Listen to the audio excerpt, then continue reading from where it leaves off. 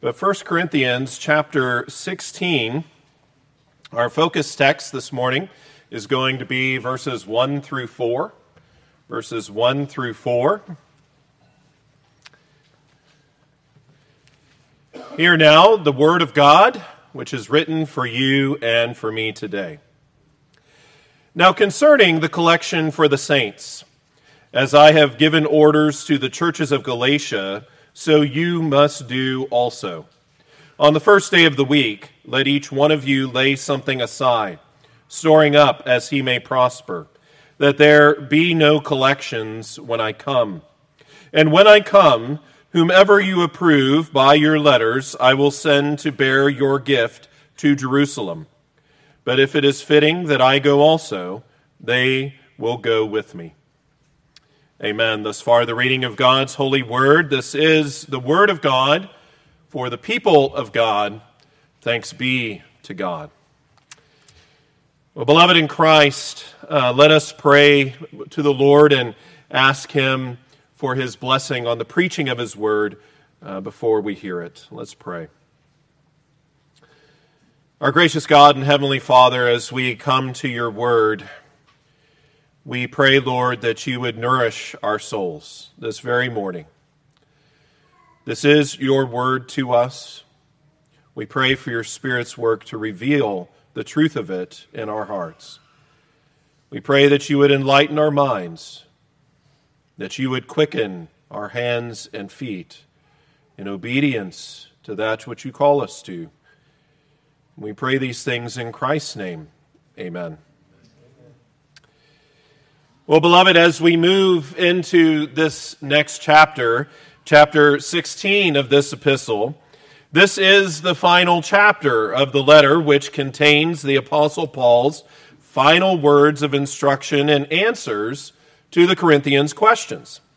Now, if you recall, in the first 6 chapters, Paul addressed concerns reported to him about sin in the congregation and their status. And in the remaining 10 chapters, Paul didn't stop providing guidance and correction to errors in doctrine and life in the church. However, he did so within the context of responding to questions that the saints posed to him. And as we've made our way through studying and learning from God's truth in these chapters, we've seen consistent themes of the fruit of doctrinal deviation and error that created problems that desperately needed remedies to resolve a variety of interpersonal relationship matters in the church. And in order to restore and maintain the peace and the purity and the unity of the church. For part of the lure that drew many of the Corinthians away from the truth showed itself to skew their view of God and his worship as well. Most recently, Paul has applied the healing salve of the gospel to bear on the doctrine of the resurrection of Christ and of the resurrection of the dead. And part of the benefit of that wonderful ointment of the word is the enlightened and strengthened hope that we have in Christ. Built up and stronger and more encouraged and comforted than we were before, I pray. And we have been enlightened and strengthened in that hope, that which is to come at his return and the resurrection of our bodies, the wonderful truths that Paul taught us there, coupled with the comfort and the courage and the passion that we must have in walking and standing in that truth now. Death is swallowed up in victory. Death isn't the end. Praise the Lord. And knowing the glory to come affects our firm standing now. Our resolve to stand, as Paul said, immovable. Our focus and joy in abounding in the work of the Lord. Having confidence in the promises of God that our labors for Christ and his glory aren't and won't be in vain. And so in chapter 16, as Paul starts to conclude this letter, he answers yet another question regarding worship. And That particularly being in regards to our giving to God and the collection for the saints. Some of you may have wondered why we call the taking of our tithes and offerings in our order of worship the collection for the saints. And this verse is why. As we consider our passage, let us be blessed as we look at the practice of the collection in the churches in verse 1, when the collection should be taken in verse 2, and the bearing of the gift then to others in verses 3 and 4. And so Paul begins to talk about the practice, as he says in verse 1, now concerning the collection for the saints. Remember that when he answered each question that the Corinthians had in this letter, he began with those very words, now concerning. I'm changing gears. I'm switching to another subject that you've asked me about. So now concerning the collection for the saints, as I have given orders to the churches of Galatia, so you also must do. Beloved, see that Paul's instruction to the saints in Corinth about the practice of taking a collection wasn't exclusive to them, and they needed to know that. He had already given orders to other churches to do the same.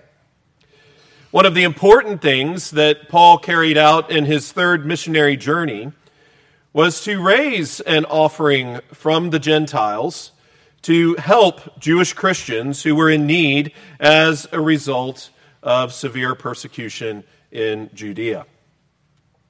On the day of Pentecost, you may recall that the apostles first preached the gospel of Jesus Christ and Him crucified in Jerusalem. Thousands of converts joined the church. We see that wonderfully in Acts chapter 2, verses 40 through 42. But not long after that, the local Jewish authorities began persecuting these new believers, persecuting the church. Scripture teaches us that Saul of Tarsus harassed the church. And the persecution of believers that followed led to great poverty, as their businesses and their ways of life were shunned and boycotted, and many of the saints were scattered. In Hebrews chapter 10, verse 34, the writer encourages the saints regarding how they, quote, joyfully accepted the plundering of your goods, knowing that you have a better and an enduring possession for yourselves in heaven. Hard words, but encouraging. Hard times, but comforting. Their homes were broken into and plundered. And all of this material persecution brought great hardship to these persecuted Christians in and around Jerusalem, and they needed help. And so Paul worked to raise an offering among the Gentile congregations to help their brothers and sisters in Christ in Jerusalem in their time of need. And we find evidence of his labors in 2 Corinthians 8 as well as Romans 15. Turn with me, if you would, to 2 Corinthians chapter 8, beginning in verse 1. 2 Corinthians chapter 8, beginning in verse 1. We read, moreover, brethren, we make known to you the grace of God bestowed on the churches of Macedonia, that in a great trial of affliction, the abundance of their joy and their deep poverty abounded in the riches of their liberality. For I bear witness that according to their ability, yes, and beyond their ability, they were freely willing, imploring us with much urgency that we would receive the gift and the fellowship of the ministering to the saints. God's people helping one another. God's people extending the love of Christ in meeting specific needs. Romans chapter 15, verses 25 through 27. Paul says, but now I am going to Jerusalem to minister to the saints, for it pleased those from Macedonia and Achaia to make a certain contribution for the poor among the saints who are in Jerusalem. It pleased them indeed, and they are their debtors. For if the Gentiles had been partakers of their spiritual things, their duty is also to minister to them in material things. Beloved, know that Corinth was one of the churches located in Achaia. And this was a wonderful opportunity to minister to those, really a diaconal ministry in many regards, to those who were in need in Jerusalem. So in verse 1 here in 1 Corinthians 16, notice that the Galatian congregations had already been given orders by Paul. Paul briefly refers to this in Galatians chapter 2, verse 10. And as Paul is responding to a question about the collection that some in the congregation had, Paul clearly had talked to them about this project and endeavor before. But some may have had reservations later. And so here Paul comes in this epistle to write and to clarify. And therefore, any reservations indeed needed to be cleared up so that the church in Corinth wasn't outdone by the giving of the churches in Galatia. When the Corinthians were able to be generous and to give liberally, knowing that they had the means and the material blessing of God to do so. In fact, beloved, when believers hear of other brothers and sisters in serious need, what should be true for us? It should be true that our hearts sincerely go out to them. We should consider ways that we can show Christ-like love and be a blessing to them by wisely contributing to meeting their needs with generosity. If you remember 1 John 3:16 through 18, remember what John says regarding love and what the outworking of it looks like. By this we know love, because he laid down his life for us. And we also ought to lay down our lives for the brethren. But whoever has this world's goods and sees his brother in need and shuts up his heart from him, how does the love of God abide in him? My little children, let us not love in word or in tongue, but in deed and in truth. Our words need to have feet, beloved. We need to prayerfully consider and to prayerfully seek the Lord that he would provide and bless so that even in these kinds of ways, our desires and as our hearts go out to brothers and sisters in need, that so can the providing for them or contributing to relieve their need. And so what practice were the saints in Corinth and really all the churches to have in place? Look at verse 2 in 1 Corinthians 16. On the first day of the week, let each one of you lay something aside, storing up as he may prosper, that there be no collections when I come. So, beloved, Paul lays out the timing of a weekly collection here. Know that when he uses the first day of the week language, he is referring to the Christian Sabbath. Sunday was made to be that day, as it was the day that Christ rose from the grave. We see this clearly identified in his resurrection accounts in all of the Gospels. Matthew 28, verse 1, Mark 16, verse 2, Luke 24, verse 1, as well as John 20, verse 1. And it was the same evening that the resurrected Lord Jesus met with his disciples as they were assembled together.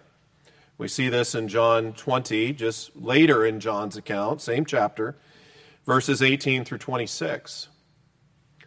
And further, in Acts 20, verse 7, we find the Christians in the early church meeting on the Lord's Day to break bread as part of their worship together, as Paul preached and taught the word to them.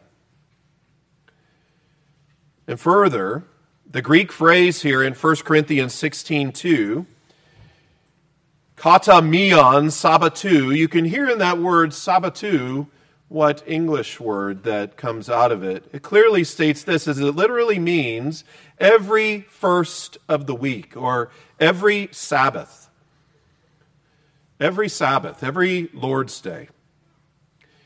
And so Paul said, every Lord's Day, each one of the saints, they were to lay something aside. No one is exempt. No one was to be left out. No one was free from that responsibility. Not the leadership, not the pastor. Right? Sometimes in our modern churches, and it's nothing new, it goes beyond the modern church.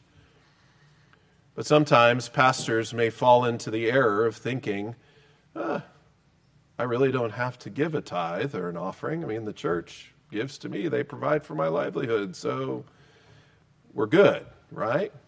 No. Pastors, leadership, all of God's people should be giving to the Lord as He requires. All were responsible to set aside their tithe and offering, and that portion of the Lord's material blessing was to be set aside, and literally this word and phrase of being set aside is to be treasured up in proportion to how the Lord had prospered each one. Notice. These funds were to be stored up, to be given to others.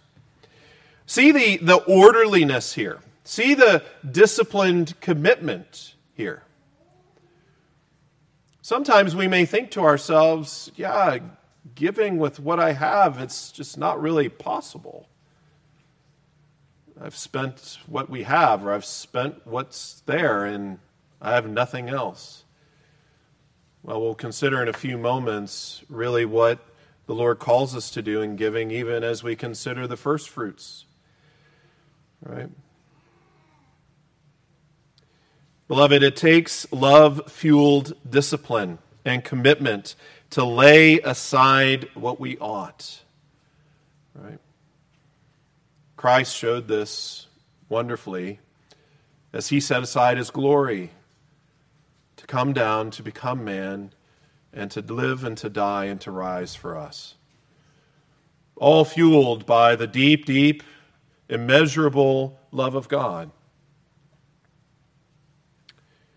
But we must have love-fueled discipline and commitment to lay aside what we ought. We can easily spend what we have on ourselves without considering and doing our part and laying some aside for the church, for the people within her pale.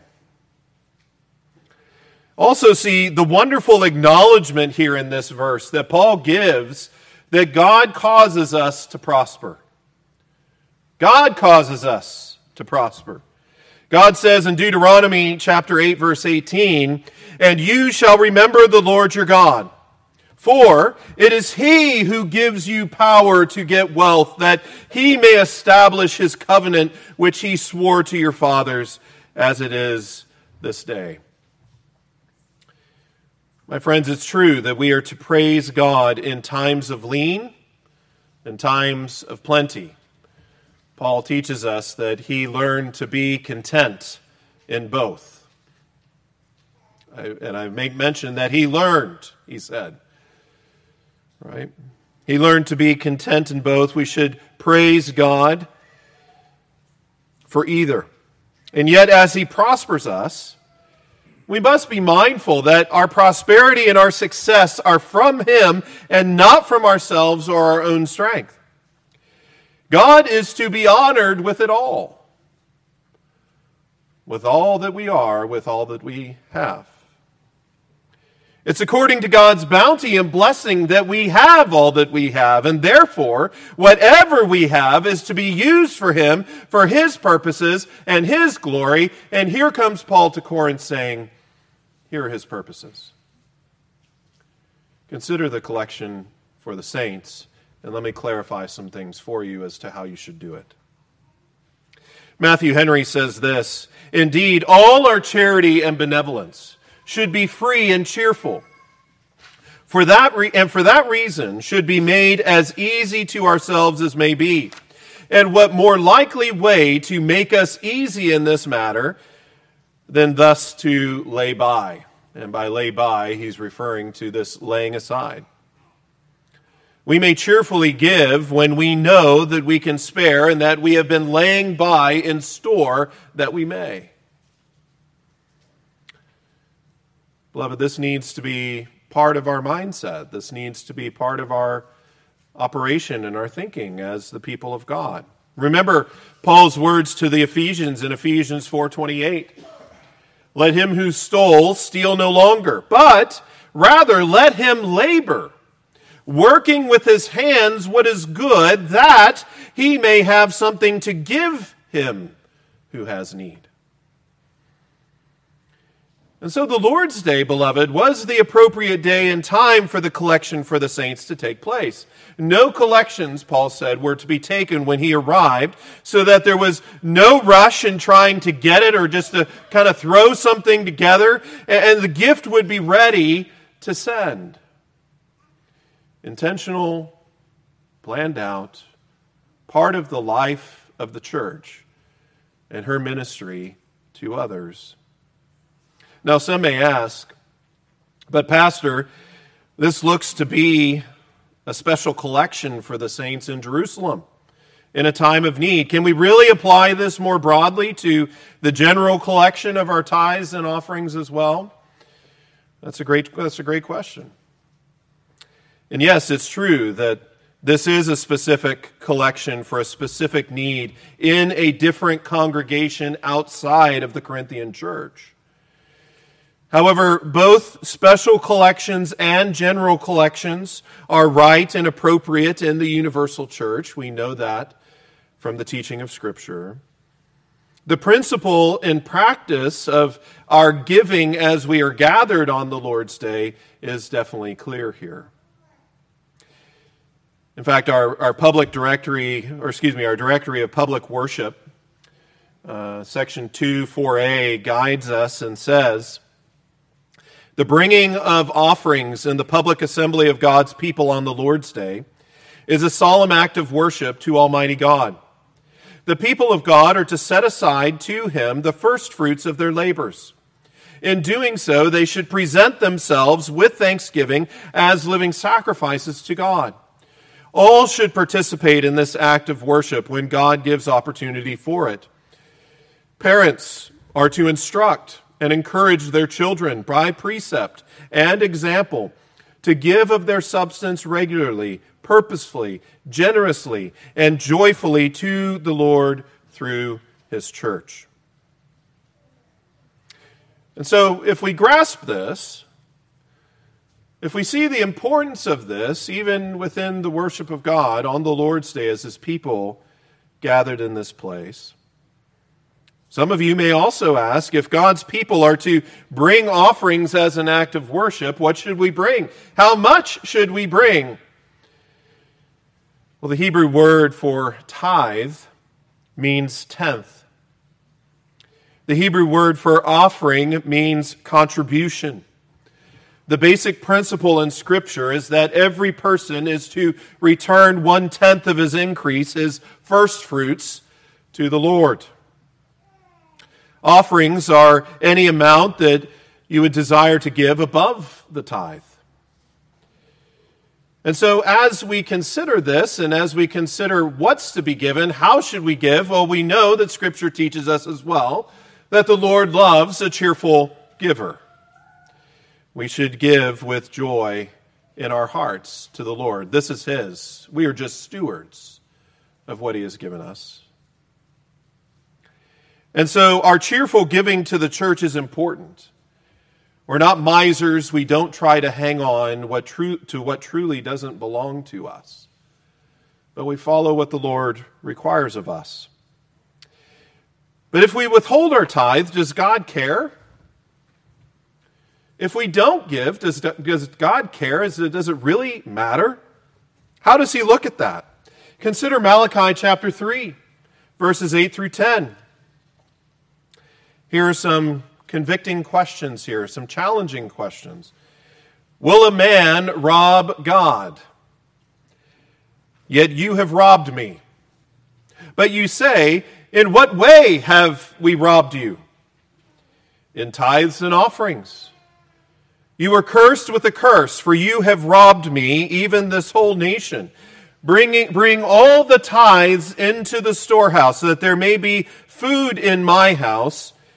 And try me now in this, says the Lord of hosts. If I will not open for you the windows of heaven, and pour out for you such blessing that there will not be room enough to receive it. We oftentimes, beloved, need to make sure that we get this straight and keep this straight in our minds and in our hearts. See this very severe warning that the Lord gives here, and see the blessing here in obedience. There is warning in disobedience. Don't rob me, he says. And this is what you're doing. If you have any doubt, if you need me to be crystal clear about this, this is what you're doing in not giving your tithes and offerings, says the Lord through Malachi. Does God care? Yes, he does. Don't rob me. But in addition, bring them. Bring them. And what does he promise? He promises blessing. He promises to open the windows of heaven. And so know that the Lord blesses you as you are faithful in this. Again, as we consider this along with 1 Corinthians 16, give even as the Lord prospers you. Give in times of lean and times of plenty. There isn't a time where we shouldn't give, but our giving is proportionate to the Lord's provision and blessing of us. But Paul continues and wraps up this part of the pericope in verses 3 and 4 by talking about the bearing of the gift to others. So he tells them this is when you should collect, this is how that collection should happen, and now this is what should be done with it. Right? In verse 3 he says, "And when I come, whomever you approve by your letters, I will send to bear your gift to Jerusalem. But if it is fitting that I go also, they will go with me." So, beloved, see here that Paul wanted to make sure that everything was done rightly and in good order and above reproach.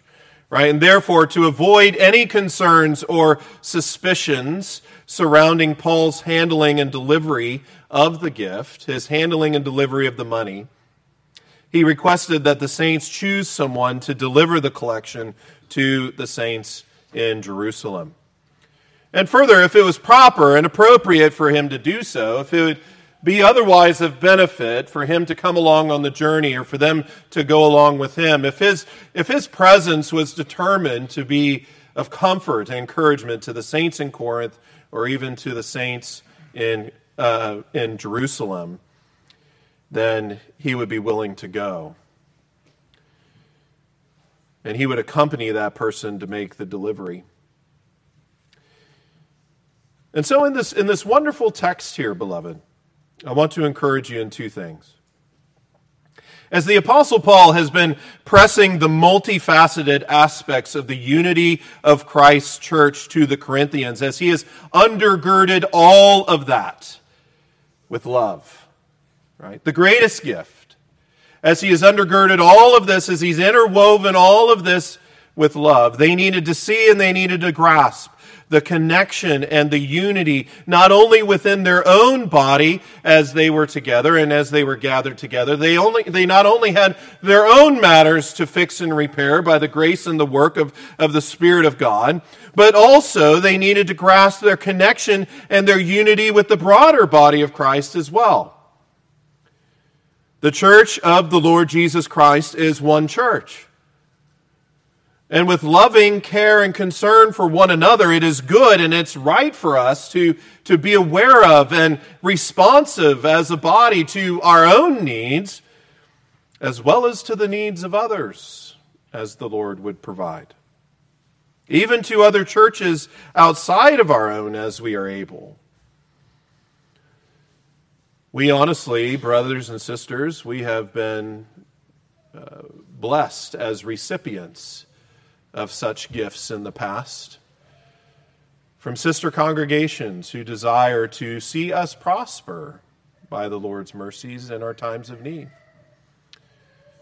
And so we've been the recipients of those things. We also need to be mindful of being a blessing to others, again, as the Lord would provide. But I also want you to take with you a refreshed understanding that the bringing of our tithes and offerings to the Lord is an act of worship. It's therefore to be faithful and joyful in your discipline and commitment in giving on the Lord's Day, giving to the Lord and returning that which is His. And further, if you have children, teach them by instruction and example, right? Don't just tell them what you do. That's good. You should do that. But also teach them. Walk them through it. Have them engage in that practice themselves. Even if it's a penny or a dime or a quarter or whatever it may be. And as your children get older and they become age where they're working, that principle should be in practice in their lives as well. When they're gaining income and the Lord's providing increase personally in their lives, they should be seeing that as well, not just as a work of the family, but also in their own involvement in that and giving to the Lord as well. And that they would do so regularly, but also purposefully and generously and joyfully to the Lord through His church. And then be thankful for the Lord's blessing of your obedience. Passages like this, in some senses, are simple. The message is easy and clear, but also the Lord brings conviction and challenge.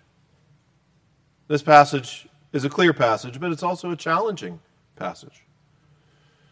And I hope and pray that it challenges all of us, myself included. That we would have a heart that is right before the Lord and fueled with love that is undergirding this collection and desiring to give. Amen. Praise God for His word. Let's pray together.